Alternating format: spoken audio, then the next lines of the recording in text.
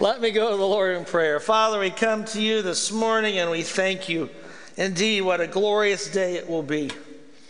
Father, I know there are many in our congregation who are hurting. For some, this has been an eternal week.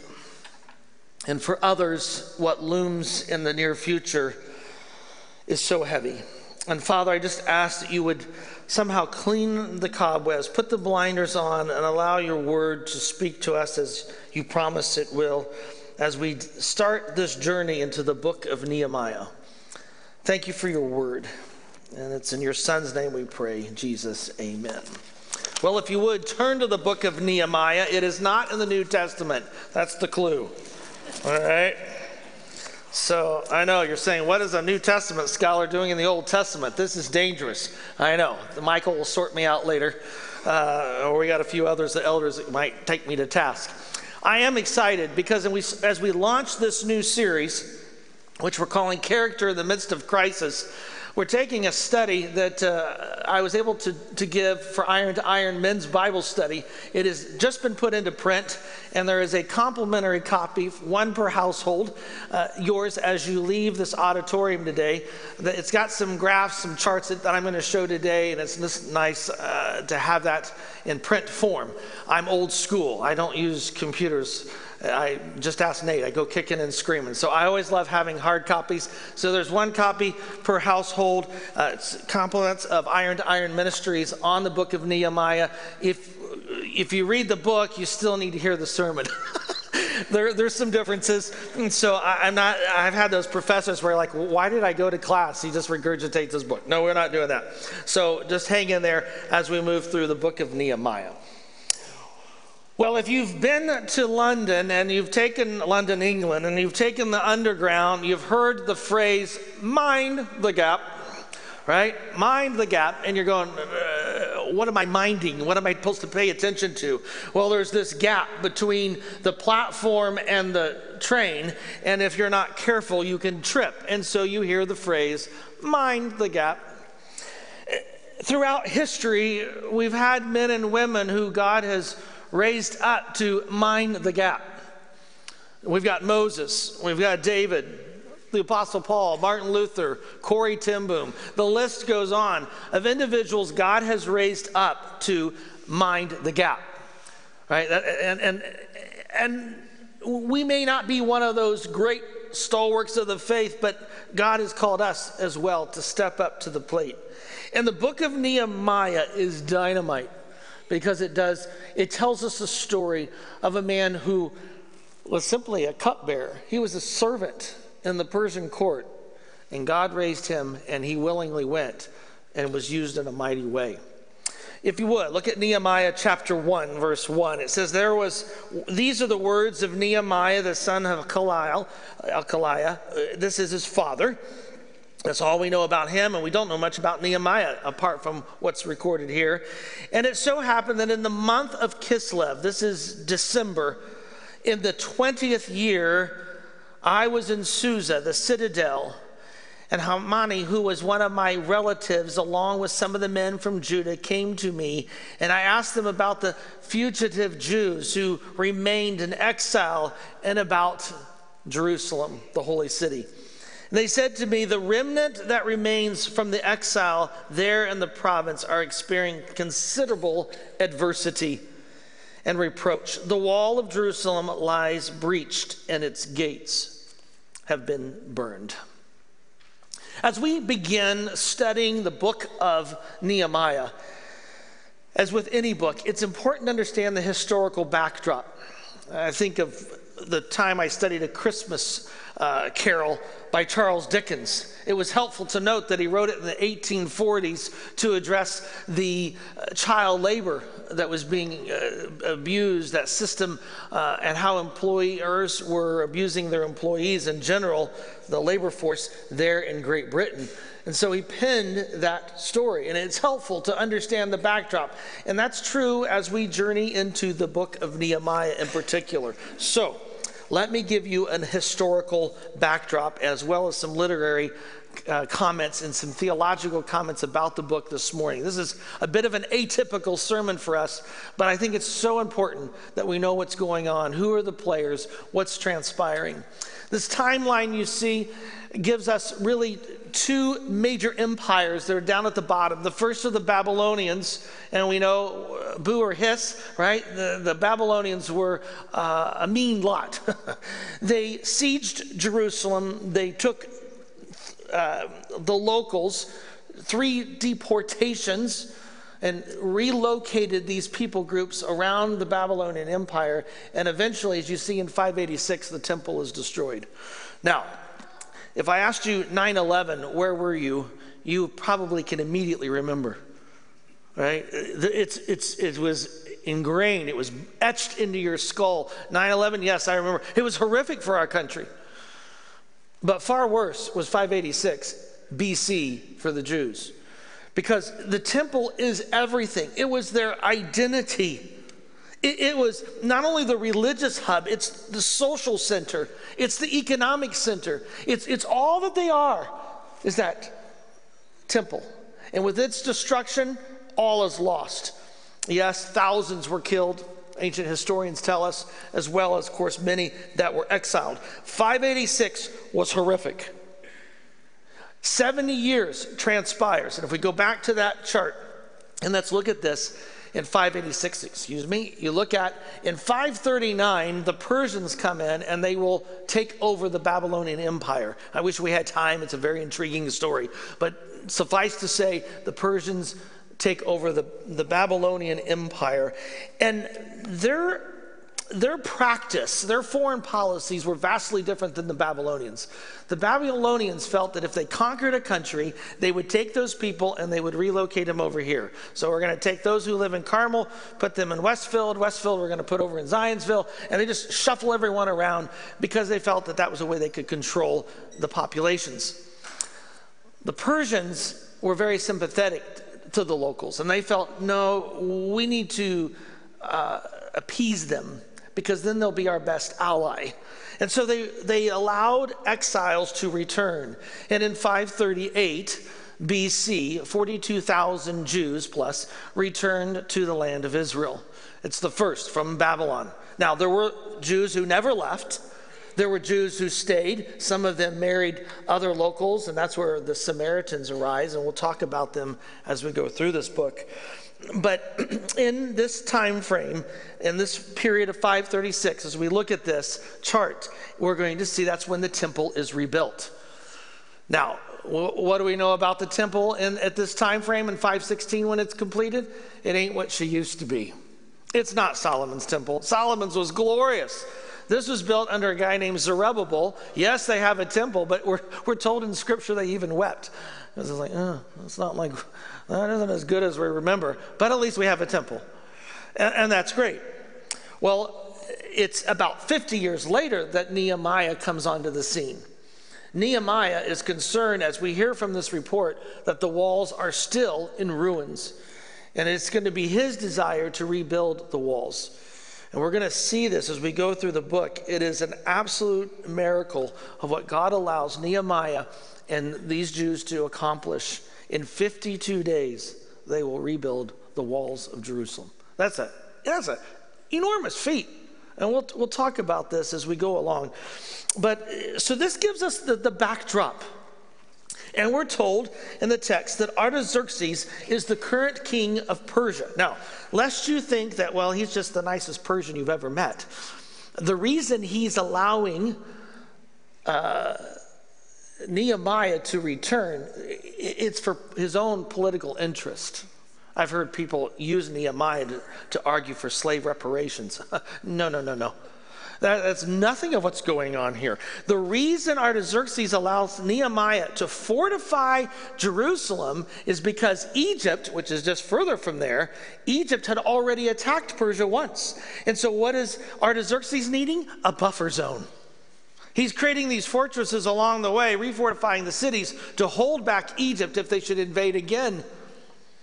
And who better than Nehemiah to go, because Nehemiah was his cupbearer. He's one he trusts. He's the one who samples the baklava before he eats it to make sure it's legitimate and it's not tainted with arsenic or whatever, right? And so this gives you this understanding here that Nehemiah is at the right place at the right time. But he didn't have to do anything, but he minded the gap. He felt God's calling and he moves in. And God allows Nehemiah to return. During this time frame, the temple's been rebuilt. The city is still in ruins. And he will go and he will rebuild the walls and in 445. And he will also rebuild the gates of the city.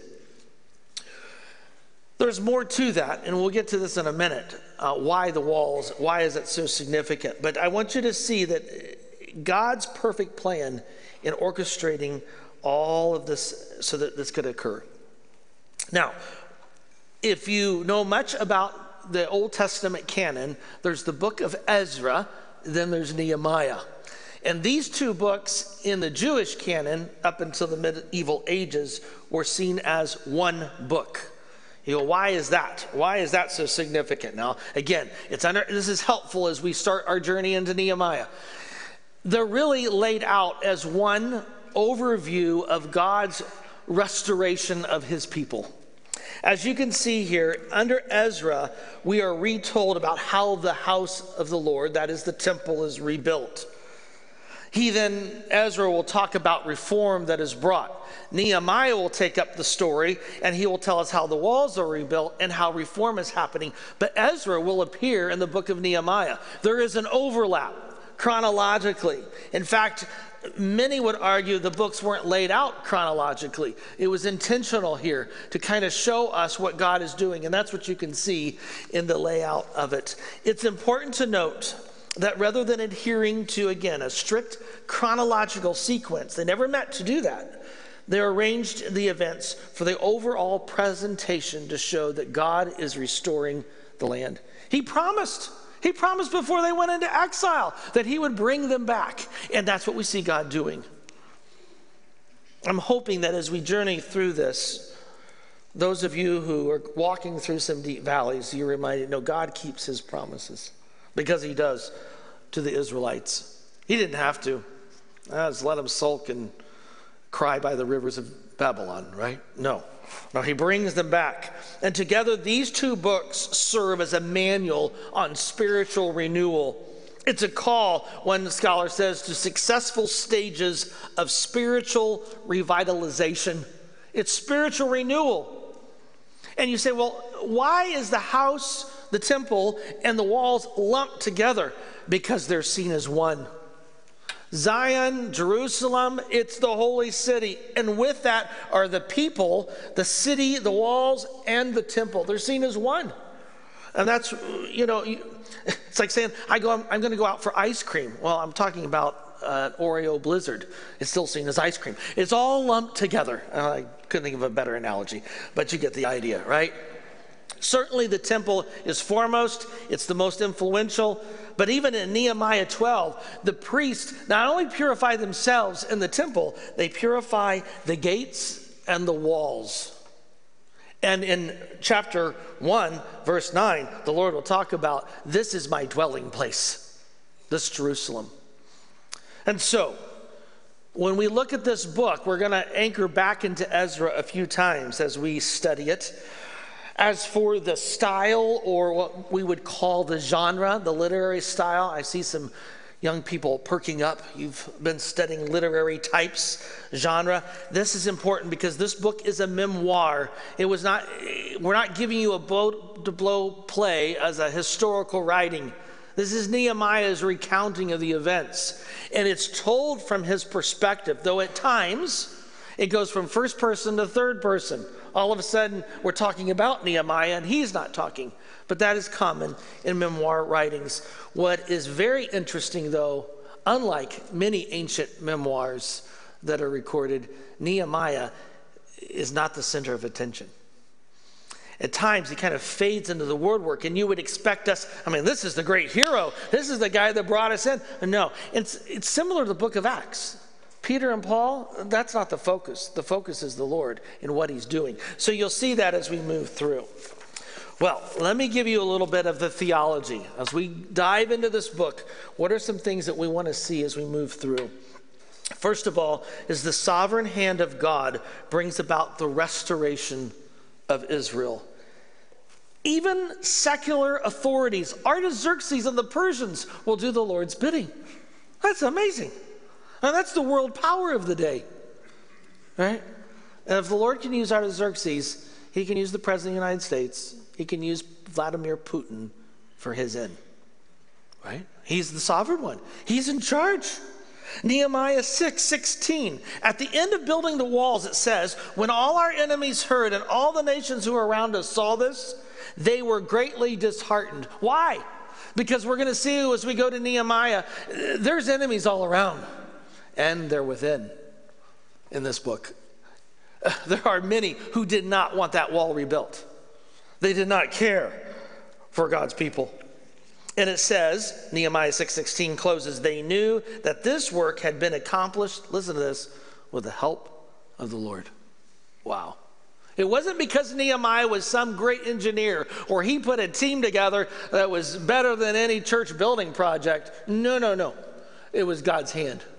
As we look to build a home, a permanent home for CBF, may it be said, this was God's doing, right? Not ours. And the day that doesn't happen, we're in trouble. C.S. Lewis said, history is a story written by the finger of God. I was thinking about this. When you're wondering where God is in the world that you live, just spend some time opening up the history books. I mean, think about it. The captivity of the Babylonians was no mistake. It was horrific. It was awful. But because of that exile, formal idolatry in Israel's history ends. There are no more Baals. There's no more Ashtaroths. They're done. It's the first time. It took that much to bring us to this stage. The rise of the Persians was no mistake. The Lord used the people group to bring the Jews back to the promised land. The Egyptians, they were no mistake. Because the Egyptians were against the Persians, Artaxerxes knew he needed to refortify Jerusalem. And Nehemiah, this cupbearer, was no mistake. Because he's in the inner courts, he gets to hear everything that's going on. That's why he's privy to the conditions of Jerusalem. It also gives him an access to the king to say, I'm very concerned about my hometown. So at some point in Israel's history, the Babylonians, the Persians, and the Egyptians, they've all been Israel's enemies. But in all of these cases, the Lord uses these people groups to carry out his plan. So when we look at what's happening around this globe and we wring our hands, we shouldn't be wringing our hands. God is in charge. Doesn't mean we don't do anything. Nehemiah understood that. But it's a recognition. No, God is in charge. And as Paul states in Romans 11, who has known the mind of the Lord? So God is in charge. A second theological truth that's going to come screaming out of this text, and you don't want to miss it as we read Nehemiah, is when you are struggling with who you are as a person, or if anyone cares, remember the God of history cares. He gave us his son. He even knows the number of hairs on our head. And for some, that's not that many, but he still knows them, right? He knows. He cares for us. This is the God who's orchestrating all the events on a cosmic level, and yet he knows us intimately. That's amazing. And when you think the enemy is winning, remember the Lord does not operate under the realm of luck or chance. The Lord does not need, nor will he ever use, a four-leaf clover, a rabbit's foot, or a crystal ball. One scholar states, God is working behind the scenes to accomplish his purpose. And I hope as we study Nehemiah, you will say amen and amen.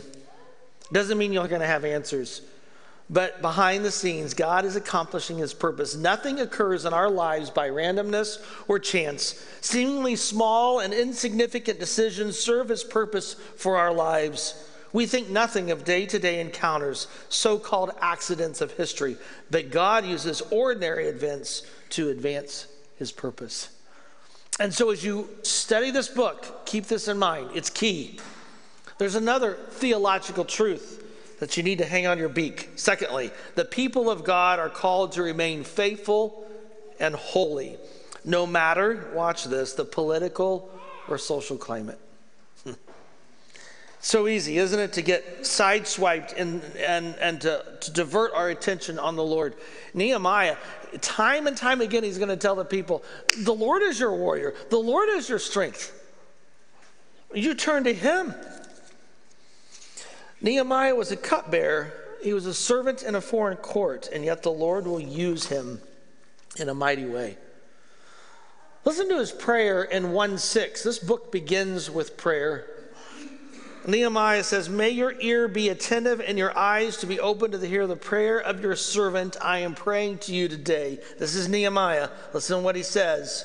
Throughout day and night I've prayed on behalf of your servants, the Israelites. I am confessing of the sins of the Israelites that we have committed. Wow. First person plural. He's including himself. Not my dirty, rotten scoundrel relatives. No, we have committed sin against you. Both myself, my family have sinned. And Nehemiah and the rest of the fellow Israelites were called to be faithful and holy. Were times desperate and the enemy real? Yes. At one point they seek to kill Nehemiah. There's this great political intrigue. Nothing new under the sun. And you'll see that as we journey through the book. Were they weary and discouraged? Yep. Were they confused and doubtful? Yes, certainly. Were they stressed and overwhelmed? Yes. And yet they remained faithful to the Lord and tackled a daunting task of rebuilding those walls and the gates in the midst of unbelievable persecution. At one point, they got a trowel in one hand and they got a weapon in the other.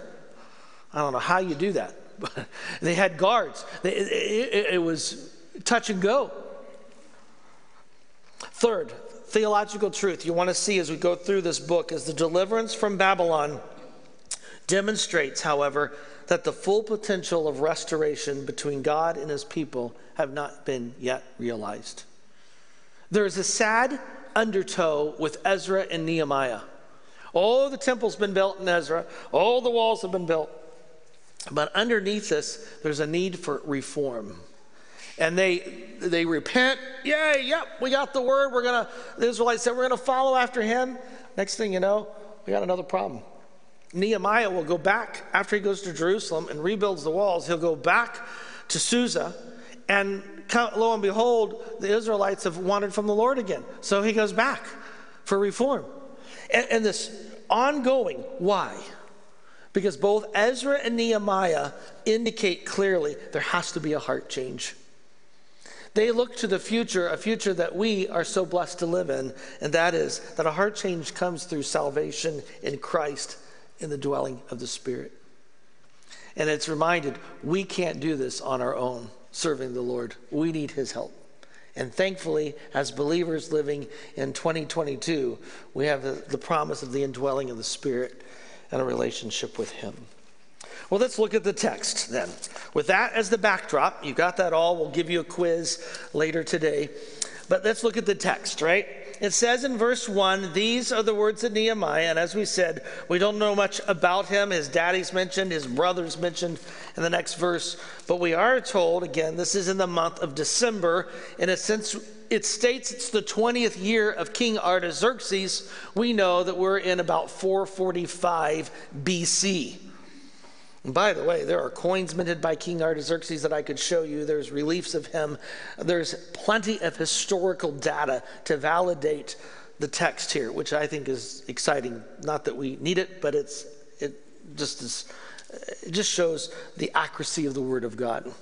Well, we're told he was in Susa. Why Susa? This is the capital, one of the major cities of the Persian Empire. It's 850 miles away from Jerusalem. So we're a bit of a ways. In fact, if I showed you this map, give you this, so those of you who love this, in the first red on the right, that is Susa. And then, as you can see, where Jerusalem is located. Nehemiah hears about the report. And how does he hear that? The text tells us that it was while he was there that he inquired from some family members and other Jews have traveled. Again, he's privy to what's going on. He understands he gets the political news, unlike others. My wife's grandfather was the secretary to Admiral Nimitz during World War II. And he said, we were privy to things that no one else knew because it was discussed behind closed doors, and I was able to sit in that room with Admiral Nimitz. And so the cupbearer, the trusted servant of the king, he's hearing all that's going on and knowing that what we have is something quite devastating. And again, notice what the text says. The remnants in verse 3, they're suffering, but the walls of Jerusalem lie breached and its gates have been burned. Nehemiah will break out with great weeping, and we'll look at this next week with his prayer. And he's burdened about the walls and the gates. Not because they need protection as a remnant living in Jerusalem. I would argue that would do little good for them. The issue is the walls and the gates are tied to the reputation and honor of God and his people. That's what's so significant. This is God's city, Jerusalem. I won't sing for you, but you get the idea. Ben's looking at me like, stop. Right? This is God's city. It's his reputation. And the walls are in ruins. This is a travesty. I mean, look at 1:9. Look what he says in his prayer to the Lord. If you repent and obey my commandments and do them, if you disperse people on the most remote location, I will gather them. He's quoting what the Lord had said. Gather them from there and bring them to the place I have chosen for my name. My reputation, God says, is at stake with Jerusalem. This is significant. Nehemiah has a heart for the Lord. Yeah, he's got political skills. He's got apparently engineering skills. He can orchestrate events. At the bottom line, he has a heart for the Lord and his reputation. And he's willing to mind the gap, to step up because of the Lord's reputation. And we'll see this as we go through the book. Next week, you won't want to miss his prayer at the beginning. It's so powerful, and it sets the tone for the entire book. Well, there are some applications there in your notes today as we look at this. I realize today is a little unique in that we weren't in the text as much in order to accomplish a background to the book. But similar to Nehemiah, we need to be passionate about glorifying the Lord. Oh, he's not a fanatic. He's not a pushy, egotistic, narcissist kind of a guy. No. In fact, you're going to see quite the contrary. He's humble. He's reverent. He's businesslike. He's single-minded, committed to the honoring of God's name and the doing of his will. The mind the gap, it's a very short phrase. And the reason being that when it came out in 1968, they didn't have the digital technology to make it any longer. But they've stuck to it because it's a simple phrase, but it has a very powerful message. The ramifications are huge. And when we're called to mind the gap when it comes to the things of the Lord, the ramifications are huge. Paul writes to Timothy, 2 Timothy 4, and he says, I solemnly charge you before God and Christ Jesus, who's going to judge the living and the dead. That's Christ. He paid the price. He'll do the judging. And by his appearing and his kingdom, preach the message, be ready whether it's convenient or not. Now listen to this because it sounds very familiar in the world in which we live. Reprove, rebuke, exhort with complete patience and instruction, for there will be a time when people will not tolerate sound teaching. Instead, they will follow their own desires. They will accumulate teachers for themselves because they have this insatiable curiosity to hear new things. They will turn away from hearing the truth. Wow. And Paul says to Timothy, preach the word in season and out. Be passionate about the things of the Lord. Be dependable because he's called you. And Nehemiah is saying the same thing. He's modeling for us what it means to be dependable. God wants us to be dependable even when it costs us. Wayne Grudem writes in his systematic theology, this is what distinguishes godly faithfulness from the ordinary dependability of secular society. That's what we're looking for. And Nehemiah models this. But not only do we need to be committed to the things of the Lord, we need to be dependent on the Lord. And that's the danger, isn't it? If we're overcommitted, at times we forget we need to be dependent. And Nehemiah doesn't forget this. He's quick to give God praise for any accomplishment. Look at chapter 4, for instance. The mighty men of faith, such as Moses, Daniel, Nehemiah, faced great opposition and obstacles. And yet, they remained faithful and accomplished the God-given task because of their dependence on the Lord and recognition of him. The London Underground has not pulled the message, mind the gap. Why? Because people are dependent on it. It's interesting, the accidents that have occurred in the last year, the most common occurrence of accidents is not because they stepped in the gap. It's because they didn't want to hold onto the hand railings going down for fear of getting COVID. But that's a whole other story. That is the truth, by the way. But mind the gap, it's doing its job. And Nehemiah recognized our need to be dependent on the Lord. Listen to what he says in chapter 4, verse 19. I said to the nobles, the officials, and the rest of the people. Now think about this. Who are you? You're a cupbearer from Susa. We've been living here. And you come in and you tell us. And listen to what he says. The work is demanding and extensive. Thanks. Didn't need you to tell us that. All right? And we are spread out on the wall, far removed from one another. Wherever you hear the sound of the trumpet, gather there. Our God will fight for us. He's understanding we have to be dependent on the Lord. And the question, of course, that we ask is, are we dependent on the Lord? Think about it. I mean, do you pray before serving or being involved in ministry?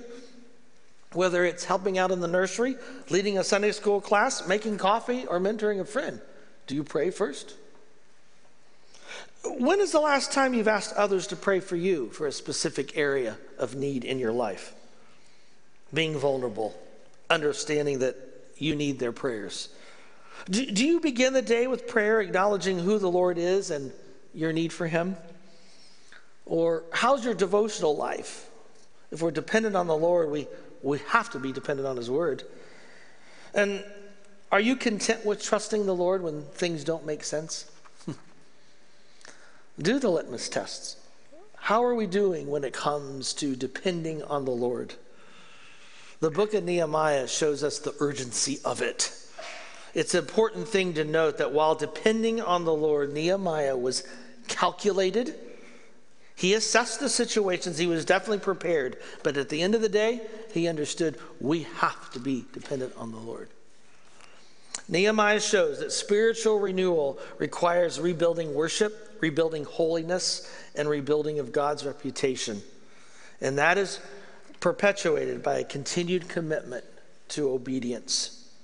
So he's committed, he's dependent, and that should not surprise us. The third point in your notes is the need for prayer. Nehemiah, this book begins with prayer and it ends with prayer. It's amazing. Kind of reminds me of the book of Acts, right? Or even the Gospel of Luke that we just studied. Nehemiah clearly models what can occur when a righteous man prays. Bound states, the story of every great Christian achievement is the history of answered prayer. And we stand here today after about a little over a year and a half as a church body, withstanding a pandemic, all that entailed, trying to find a place for us to meet. And now the land has been purchased and we're looking to build. That's all the Lord. That's not us. You got a great team of elders, but they didn't do it. I can assure you. That was the Lord. It's God and our dependence on him as we move into this next phase. And I love that we are doing a capital campaign. It's one of the reasons why we're studying Nehemiah. It's so fitting as we look to this, to say, Lord, this is yours. I told the elders, so I'm not concerned about the finances. I'm concerned that we love God and love others well. That we are dependent on him. And that is what rings loud and clear through Nehemiah. The resources, Artaxerxes took care of those. The task was getting the people to bow their knee before God and depend on him. And that's the prayer for us as a congregation, isn't it? It's a great book. If I haven't excited you about it, well, then pick up the book and read that, or read Nehemiah. But it's a great book, and I'm excited about our journey this summer through these few chapters. Father, we come to you and we thank you. Thank you for the book of Nehemiah. It's what C.S. Spurgeon said, a good character is the best tombstone. And we look at a book that's recorded about an individual, and we see one who was a stalwart. He minded the gap. He stood up for you, and when there was no one to lead the charge, he said, I'll do it. He had the right time, the right place in order to do it. And Father, for each one in this room, you've called us to mind the gap. You've called us to be your witnesses, to make disciples. And Father, that is what we need to be doing. Whether that's working with infants, and reading the scripture and praying over them, whether it's hanging out with teens and playing dodgeball while quoting a Bible verse, or praying we don't get hurt, or whether it's working with adults in discipleship and training. Father, we are called to make disciples, to exalt your name. Father, thank you. Thank you for the book of Nehemiah and our chance to journey through it together as a church body. We thank you, we praise you in Jesus' name.